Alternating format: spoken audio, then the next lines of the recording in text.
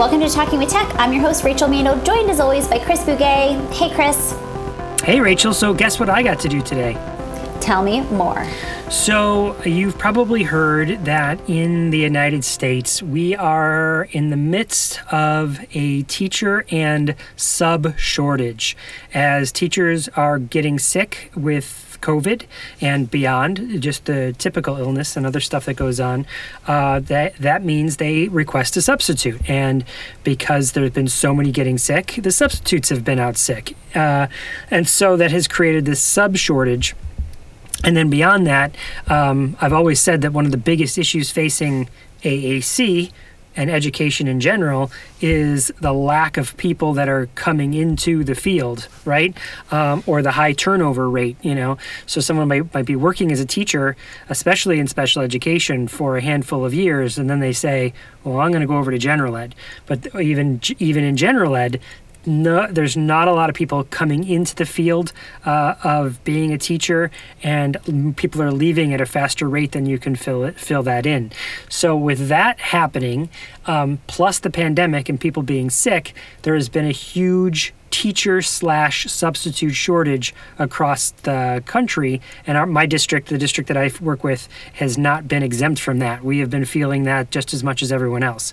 So one strategy that many places have come to is that, including my school district, has said it's all hands on deck being substitutes. So if you're an administrator, come sub wherever you can. And so that brings me to my experience today, is that I was actually a substitute teacher today.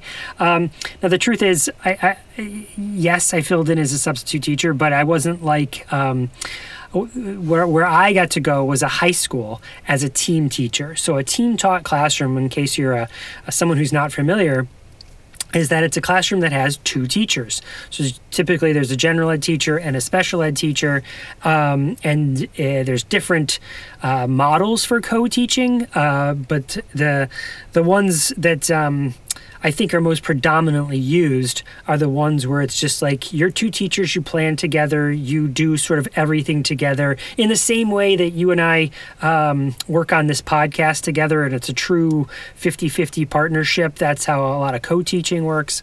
But so I was in two different English classes today, being and again, I'll put it in quotes, sub, because it turns out like the classroom was just sort of rolling. The teachers and the students knew what to do.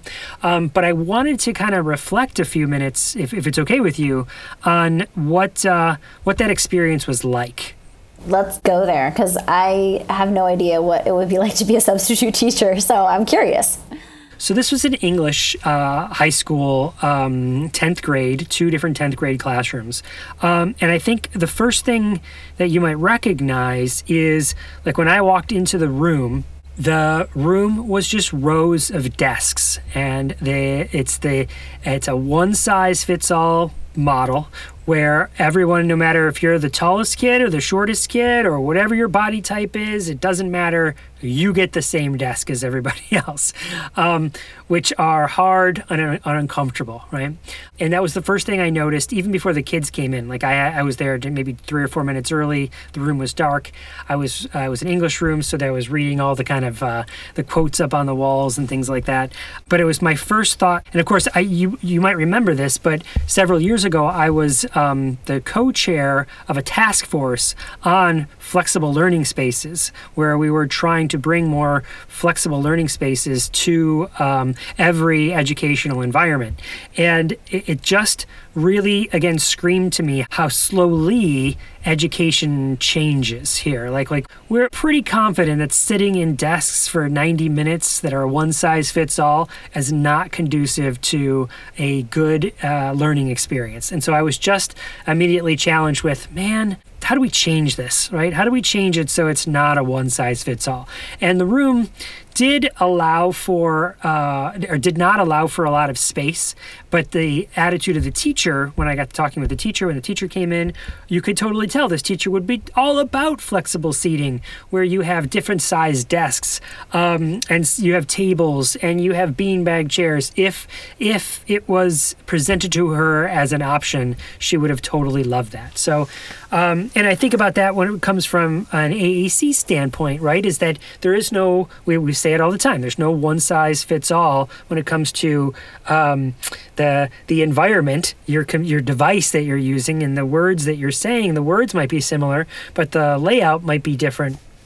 There might be one size fits most, but not one size fits all. And this is certainly the case beyond just AAC, is my point of bringing it to the podcast. I have a question. Okay. Did you actually change the seating, or was it just like there were no possible, within like your time frame of just being there for one day as a substitute teacher, there wasn't much you could do? Not much I could do. And the only thing you could really change with the size of this room is the configuration of the desks. Like at this point, you'd have desks that are filling up, 80% of the free space in the room is columns of rows of desks, which if you just look at any contemporary business or, anyone that's working, that sort of sitting in general is bad. You want to have more movement than just being sedate all the time, is my point. But you don't want to just be sitting for 90 minutes listening to a teacher. Now, the teacher didn't do that, right? It wasn't a 90-minute lecture. She had it broken up into a number of different chunks, right?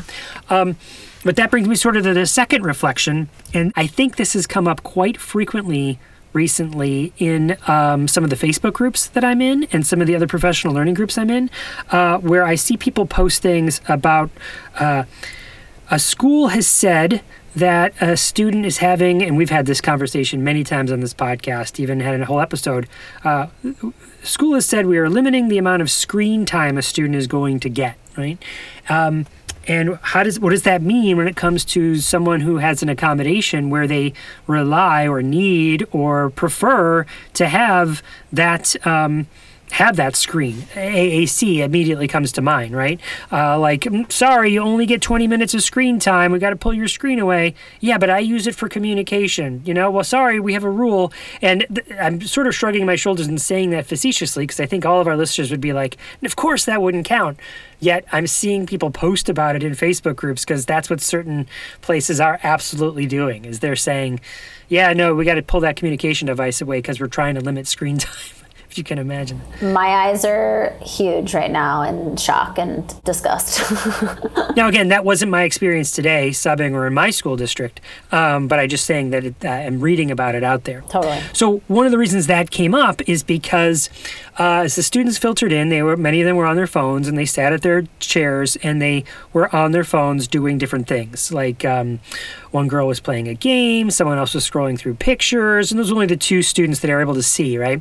But the teacher then was like, all right, everybody, it's time to read, right? And so put your phones away and start to read. And that was another thing that immediately kind of jumped out at me, is that I know for myself, I know many students, I know many people here in 2022 that read on their phones or they read on their mobile devices. It's not paper-based text anymore. It's digital text. So it sort of made me think like, well, I wonder if there would be like a little caveat here. You'd say, all right, guys, make sure you're all reading, right? Like, yeah, use your phones or you bring out your books, your paper-based books if you want. But again, lead with this option and lead with the assumption that maybe students are reading. Like maybe that's the routine in the class. As you come in, you bring out whatever your reading material is. Maybe that's what you are doing on your phone. Like I can't say one way or another because I didn't look at every single student sitting in the class if that's exactly what they were doing. Like they were already reading,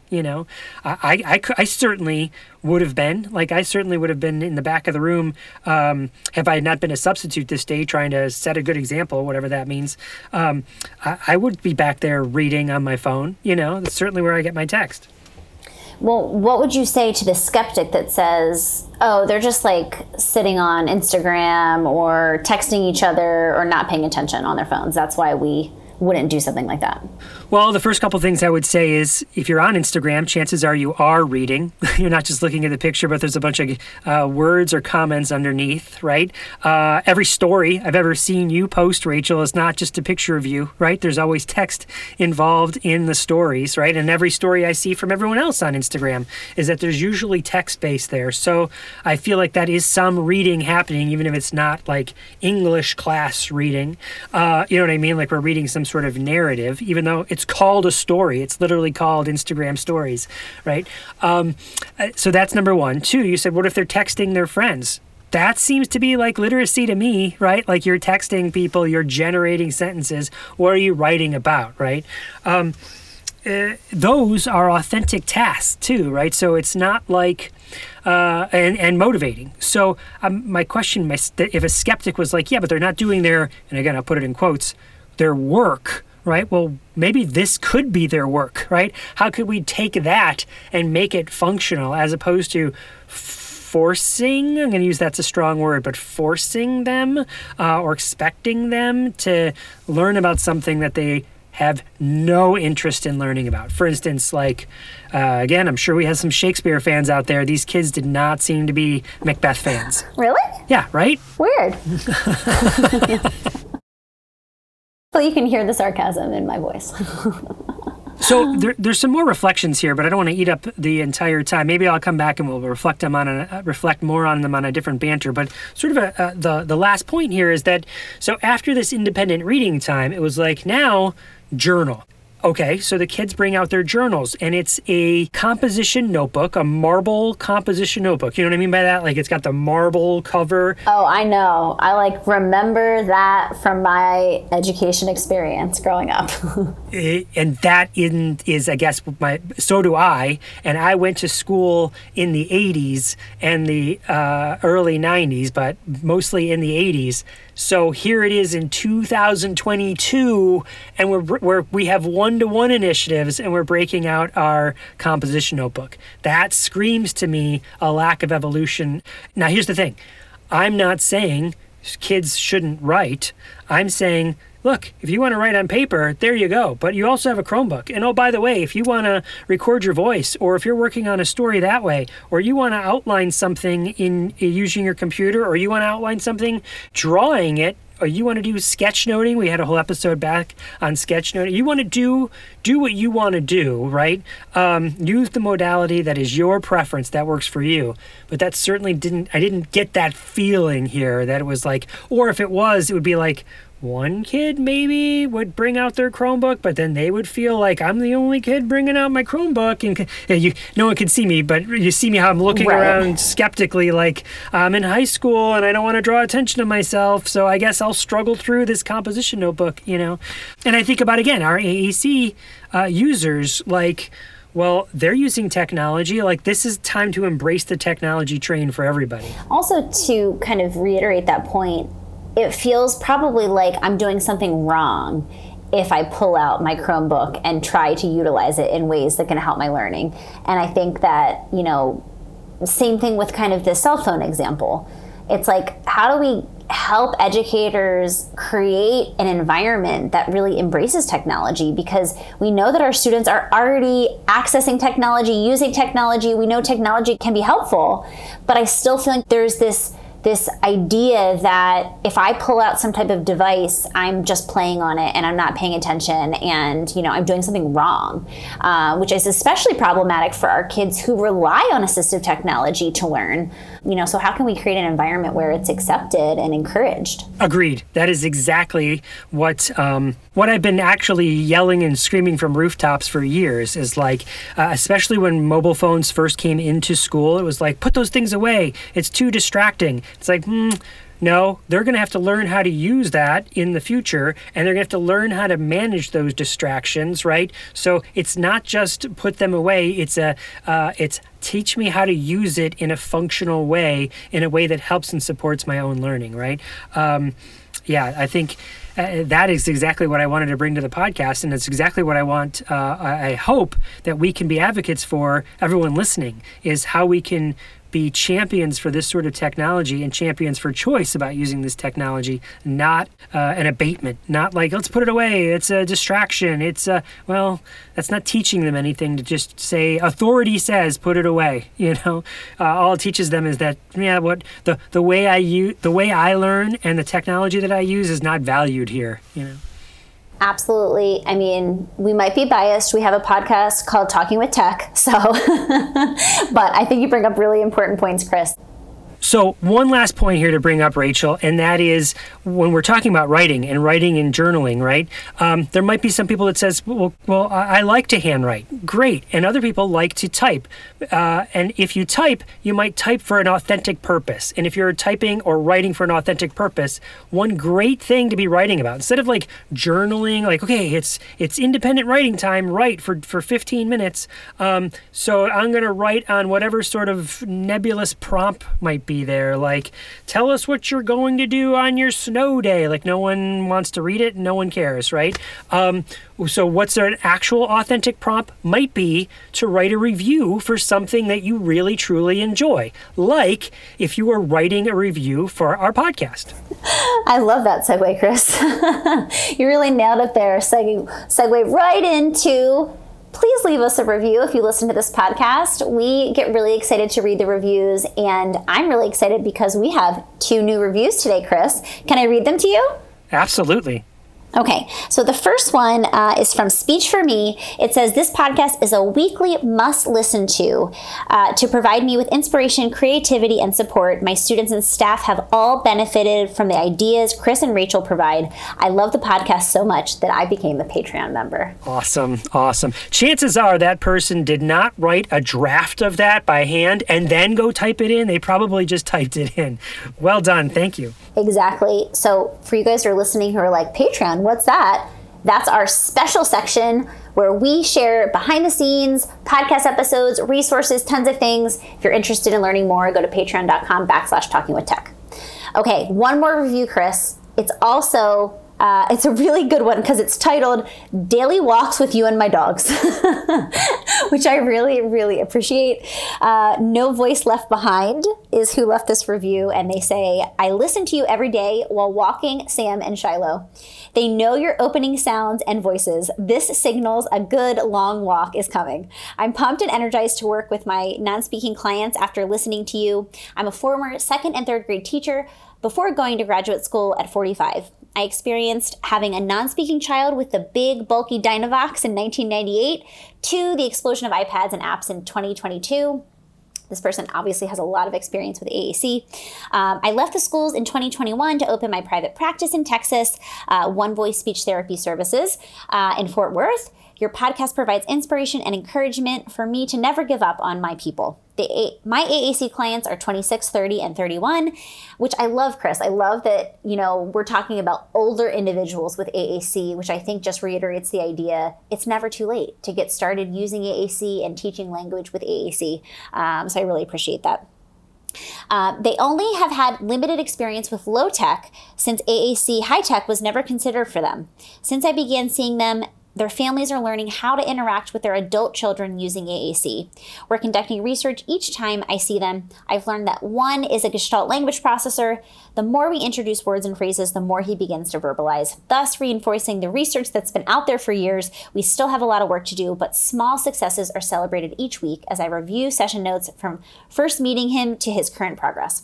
I'd love to know more about Gestalt language processing and working with adult AAC users new to technology. This is a population of people who are truly left behind. I believe they will continue to learn and progress with language growth in spite of their learned behaviors used to communicate. Thank you so much for your daily knowledge and encouragement. What a nice review, Chris. Yeah, I love those details. I mean, that's someone spent some time there, and I love that they shared that sort of that's their experience with us, and the growth that we've seen in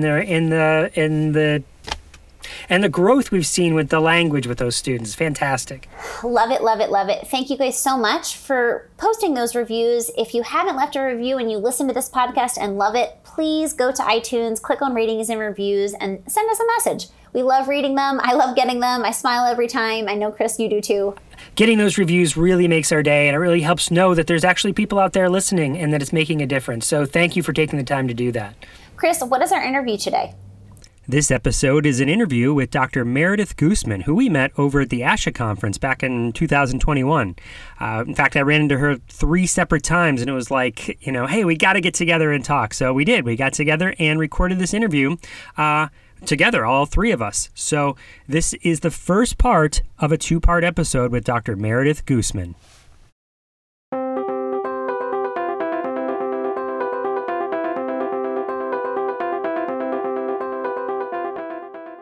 Hey there! If you love listening to this podcast, we would be so grateful for your support to keep it going.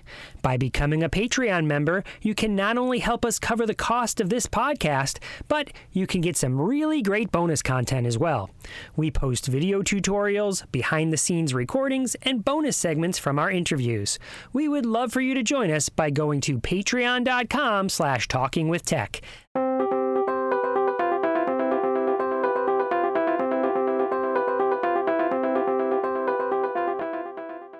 Welcome to the Talking with Tech podcast. My name is Chris Bouguet, and I'm here as always with Rachel Madel.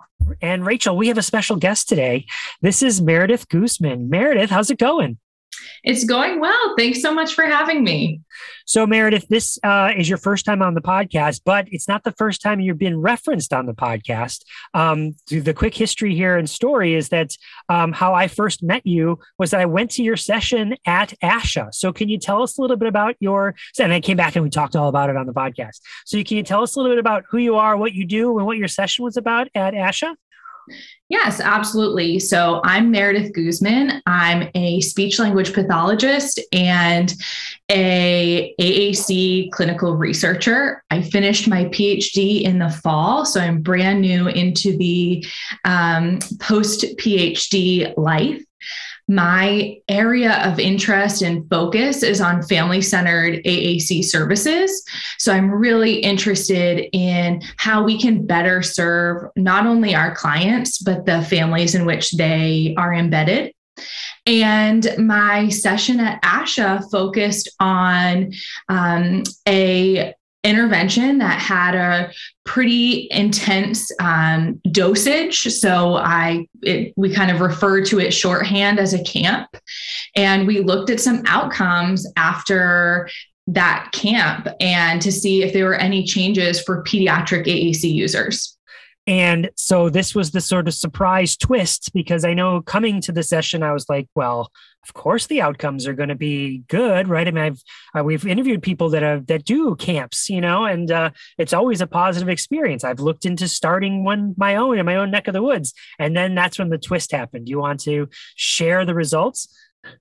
Absolutely. So just a little bit of background information. If we look at the literature, pretty much everything speaks to camps and these intensive dosage treatment plans as pretty successful.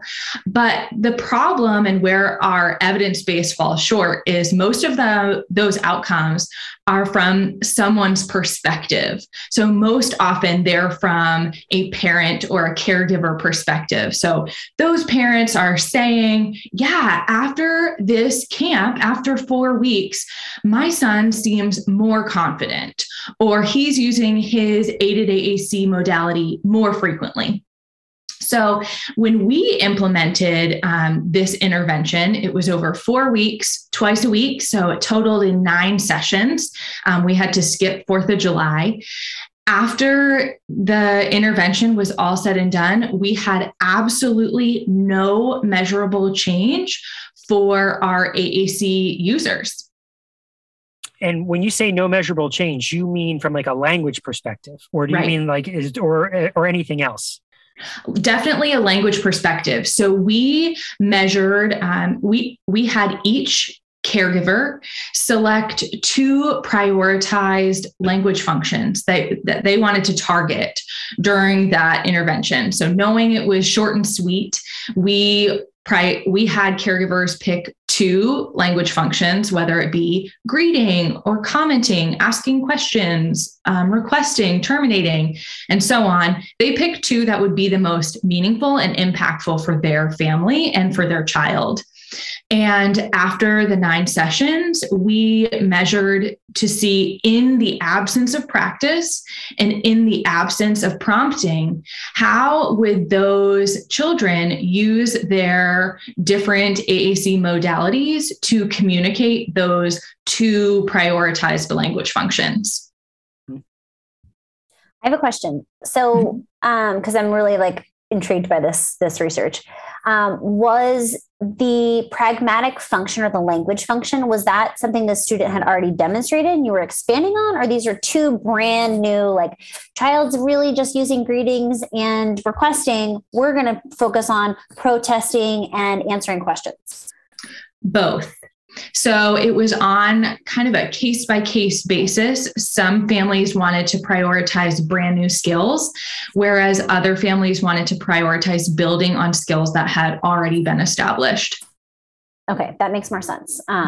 Interesting. So I'm really interested because I think that we always think more is better.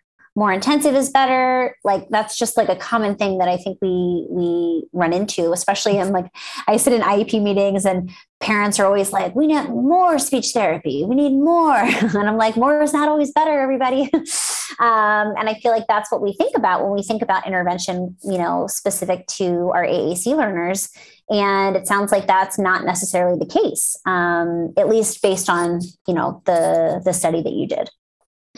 I think that in addition to the intensity and the frequency of therapy, we also need to think about what that therapy consists of. So not necessarily just the amount, but what is happening during therapy. And then also the big question that I was left with at the end of this is, what are we measuring? Were we measuring the right thing if as a result of the intervention, nothing changed? And I will add the caveat that through the data points collected for the research, there was no change. But the student clinicians, the graduate student clinicians who were implementing this therapy, their data, which was in the context of practice and in the context of a prompting hierarchy, all of the students met their goals. So it was such a contradictory or a contradiction between those 2 pieces of data that didn't align. So let me ask, what actually did happen in those 9 sessions? What is one session? What's the structure of one session? What did that look like? So each session could be categorized into one of 2 groups. Either the graduate student clinicians focused on strictly modeling, just flooding with models across communication partners, across different scenarios, but constantly and really explicitly focused on models for whatever that child's prioritized language function is. And then the other half of the sessions were focused on, in addition to the modeling, so the modeling was never removed, using a prompting hierarchy to kind of scaffold the skills, to see that with a least to most prompting hierarchy, if the student would use that language function in a kind of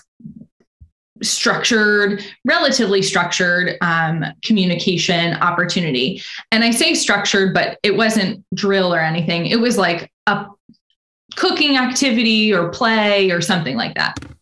Did you find a difference between the 2 groups? So everyone participated in those 2 types of sessions. So it actually was, everyone had a chunk of modeling, then they had a chunk of the prompting hierarchy, and those all focused on their first language function. And then it repeated on their second language function. So they had a couple sessions on modeling and then a couple sessions with the least to most prompting hierarchy. Oh boy. So I guess we cancel all camps from now on. No, of course I'm joking, right?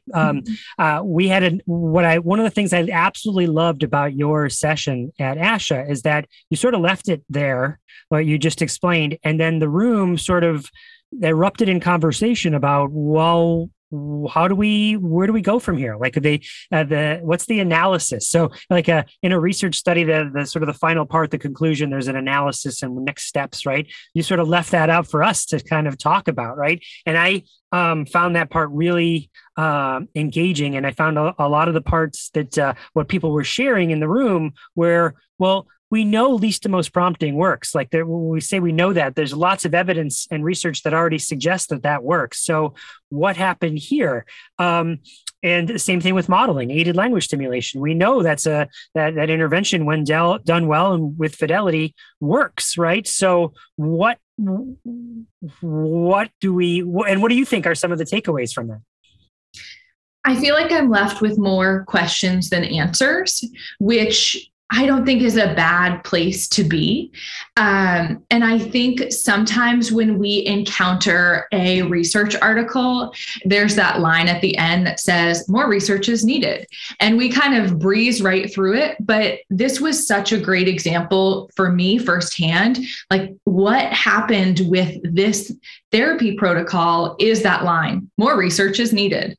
So it left me with a lot of questions like, well, how long do we need to provide modeling and appropriate prompting? And of course, as clinicians, we know that answer is we're playing the long game. We have a responsibility to provide appropriate models and scaffolding for success for a really long time. But I think for new AAC stakeholders, some might approach modeling like, wow, 18 hours of modeling seems like enough. But this showed that 18 hours wasn't enough. Nothing changed. So I think some of the questions I'm left with are things like how long and how much and what are we measuring? And are we doing an appropriate job inviting families to be as involved as they should be? Because in this intervention, they picked the language functions. And at the end of the session, the graduate students would go over how their child did. And I did a lot of teaching about some AAC principles and how to model at home, but they didn't have hands-on opportunities. And I think those questions really leave us with gaps in kind of a traditional service delivery model. So that's exactly what I was thinking about, because I actually have an intensive model of service that I offer in my practice, but it's not intensive with the student, it's intensive with the communication partners. Mm-hmm. And so my next question was going to be, what level of participation did communication partners have? I think that this is a really good study because I think it emulates oftentimes what kids are getting when they're getting speech therapy. They're going somewhere and it's a clinician working one-on-one with them. And afterwards they're like, they did great, practice open at home, And so I think in that way it's really valid, right? Because it's like, that's what most kids are getting. But I'd be really curious to figure out, would an intensive approach work? Because I've seen that in my practice. I mean, it's unbelievable when you take an intensive approach to training communication partners, what can happen. Because all of a sudden, maybe a child who was seeing, 20 minutes of modeling a day is now seeing 6 hours of modeling a day, or, now, a communication partner understands how to effectively implement a prompting hierarchy and scaffold that learning. So I'd be really curious to see, if you had more calculated measures around communication partner training, like how that would impact the intensive model. Absolutely. And I would venture a guess that data would look completely different if kind of the client in that case were the communication partner. versus the AAC user.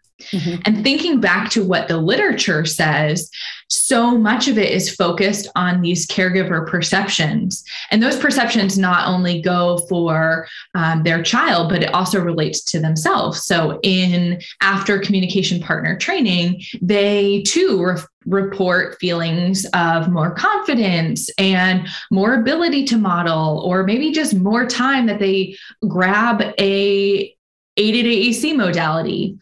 And when that's the case, when caregivers feel more confident, that's going to pave the way for downstream outcomes for our AAC users. So this is something that the topic that we're talking about here is something that Rachel and I have speculated about for a while now. We do a talk on coaching. We've talked about coaching on the podcast a lot. We speculated that, hey, maybe the pandemic will be the catalyst for more people coaching communication partners. But maybe that hasn't happened, right? Because that's what I'm feeling that the three of us are landing on, is that what if we spent more time working on communication partners and less time working on the person doing the person who's is using the communication device? Is that a fair statement? I think so, but I'm not confident enough to make a blanket statement. I think it's probably, again, so different based on what a communication partner is able to bring to the table. I think our efforts during the pandemic have been more AAC specialists and people who do a lot of AAC during their kind of daily work have had more awareness of the need for communication partner training, but then also we're conflicted and we have the added complexities of the fact that a pandemic has been going on.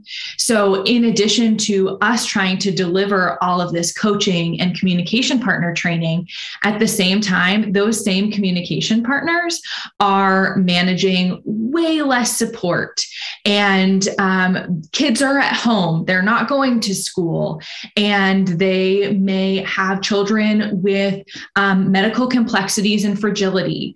So I think our efforts have kind of been mitigated a little bit by the context which got us there in the first place. That makes a lot of sense, right? I mean, there's a lot more stressors and a lot less time than before, maybe. And of course, everyone is different, and everyone has different circumstances in their environment that they're living in and that they're working in. So you're right. It's like hard to make a kind of a blanket statement about that. But in general, would we say coaching? We need more communication partner training, even if that didn't happen during the pandemic the way we thought it might. That would probably be a good thing. Is that fair statement? I think so. I think considering the whole picture of an AAC user, we can't kind of pluck an AAC user out of the environment in which they live and say, okay, you're going to work in this speech bubble and we're going to work on these things, and then I'm going to send you on your way and change is going to happen. When we deliver quality AAC services, we consider all of those factors. We're considering the kind of the environment and the ecosystem in which they live. And that requires coaching, because the other people in their environment are going to be players in this game. And they also have an investment in working on communication with their AAC user. So it's interesting that you brought up the idea of AAC specialists and how they were spending their time, even that title, AAC specialist, because that brings us sort of to part B. Is it all right if I transition us to kind of the second part of our talk that we were going to chat about today? Does that sound, Rachel, are you good with that? Let's do it. All right. So the second part of this is that Rachel and I together were at ASHA, and we were sitting in the back of this room because we had decided to go to this session together, and we were kind of hanging out in the back. And the session was all about the AAC certification. So Rachel, do you want to explain what the AAC certification is for people who are like, wait, what's that? Yes. So this is basically going to be some type of assessment, I believe, and payment that you have to pay and also take a test and demonstrate, yourself as I'll put this in air quotes, AAC specialist. So right now there's no formal certification. People are just like, oh, I'm an AAC specialist. So the idea is let's have some type of way to certify that someone who says they're an AAC specialist is indeed an AAC specialist. And so this has been happening for the last couple of years now. We had a few episodes, actually, Chris, on this. We had an episode that we did with the Speech Science podcast with Matt Hott. We also had Katya Hill, who is a leader in this kind of movement, talk all about what that looked like. Now, there might be a little outdated at this point because it was a few years ago where we had Katya on. But essentially, Chris and I decided to go to this session at ASHA because it was an update, like what is happening with this specialty certification for AAC. And so we're sitting in the back of the room and someone started asking questions towards the end. There wasn't a lot of opportunity to interact in this session. It was a lot of, here's the update. And then, okay, we've got a few minutes at the end for questions. And the person asking the questions was a couple rows ahead of us. And we're kind of craning our neck. Who's asking those questions? Who is that? And we got up to go talk to this person and guess who it was? It was me. Yeah. So Meredith, can you give us what your thoughts were about that session or the certification in general? What are your thoughts? So in regards to the session, I was very surprised. I've gone to a couple different sessions at different conferences related to the new AAC specialty certification. And the sessions I've previously gone to, I would characterize the audience or the vocal members of the audience as predominantly worried. And having some questions and concerns about the long-term effects of the introduction of a specialty certification. And at ASHA, that was not the case. The vocal members of the audience were so excited and really couldn't wait to get started. And I was shocked by that difference. We had really jumped to the polar opposite end of the kind of emotional spectrum. So I too share concerns over the impact of the AAC specialty certification. Speaking from my research experience as someone who has a lot of investment in family-centered services, I have heard time and time again from caregivers that they really are the experts in their child. No one knows their child better than them. And I believe that wholeheartedly. Caregivers know the special things about their kids, like when they wake up from their nap, they have goldfish and orange juice. They know those special little nuances. And as a service provider, I don't know that. I don't know the special things about their child, even with the longest relationship and the most professional rapport. And I think by putting a name on it, that there is an AAC specialist, we kind of are forcing our way into some of the specialty roles, or like the leader of the AAC team. The leader of the AAC team should be the AAC user and the caregiver of the AAC user if they're a child. I think by adding this specialist, we're kind of stepping away from what we know to be the gold standard, which is not an expert-based model. It's a model where we value the input and the expertise of every single person who comes to the table, including the caregiver and the AAC user. In addition, I think there are also some other really tangible concerns, like the impact of funding AAC systems, that are also concerning. So I think on both the theoretical and kind of evidence-based front, I have worries, as well as the tangible and financial impact down the road. So I'm going to come out on a limb here and say that I share those worries. Yeah, I wasn't in the sessions that you were talking about at other conferences, but the buzz certainly extended to me. Like, oh, Chris, we wish you were here. You should hear this. There was like people in tears in those sessions, worried about the exclusionary effects that this certification might have. Well, I would say likely to have. I'll go out on that and say, yeah, that there's people who have been working to build a culture of inclusivity around learning language with AAC, and by putting the label of an AAC specialist or someone who's certified might immediately disregard all that work and say that, well, these others, and I think the people who would be promoting the certification would say, no, it's not going to do that. But that's the worry, that now the speech therapist that does not have the certification would be like, well, that's not me. I mean, I think you got to go find somebody else that has the certification. That's not really something that I'm certified in. Or a teacher might say, I've been working for 5 years on using AAC. I don't have the certification, but someone who passes a test suddenly has a certification, and I'll put it in air quotes, knows more than I do, or a parent for that matter, right? I mean, some of our most influential parents in AAC that have seen the greatest change have been ones who said, yes, speech therapists, you failed. I had to go and do it myself. So would we say to meaning the occupation of speech therapy, not a one individual person has failed. So I share those concerns, and I'll go on, but I'll just take a second there to say, Rachel, what are your thoughts? I agree. I agree. I think that we don't need another reason for team members that are supporting an AAC learner to say like, oh, I don't do that. Oh, like, I don't know.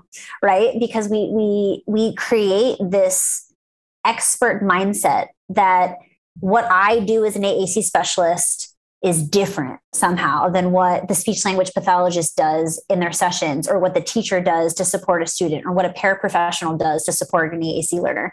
And so my fear is that we just don't need anything else coming up against us trying to share the notion that AAC is for all, and it's everyone's responsibility. So many times I've been in an IEP meeting where everyone, they start talking about AAC, and like everyone just looks at me like, okay, Rachel, like this is you. And what I do when that happens is I put the ball back on everybody else, because I don't want a team where everyone looks to me like I have all the answers, because that's not the nature of building capacity within teams. Because the reality is there's not enough AAC specialists out there. Even, now we have issues with clinicians feeling confident enough to start trialing AAC while a child's sitting on a wait list, or to start using it in their sessions before they get the green light from an AAC specialist to say, yes, the system makes sense. So many of the kids that come to me in my practice, they've been either denied access to AAC by some AAC specialist who said that they didn't have enough cognitive skills. I literally just read this report yesterday. It was like, the child doesn't have enough cognitive skills to show that they could use a high-tech speech generating device. So it's like they come to me, and it's super frustrating to me when I see a report like that. But the reality is there's so many kids in need of these services, and in need of people saying, okay, I'm not an AAC specialist, but I know enough from listening to this podcast and doing this continuing education course, and, enough to start. Because so many kids are just waiting to get started because of this fear that I'm not an AAC specialist. I don't know.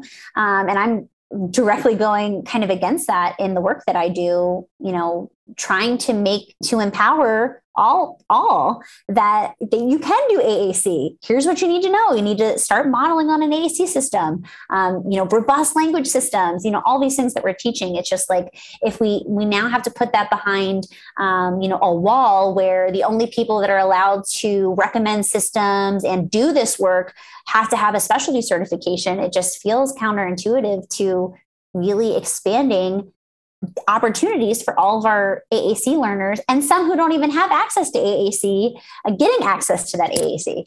So I just feel a little frustrated at this idea of creating an expert model, because so many of us are working in the field trying to dismantle that outdated, antiquated framework.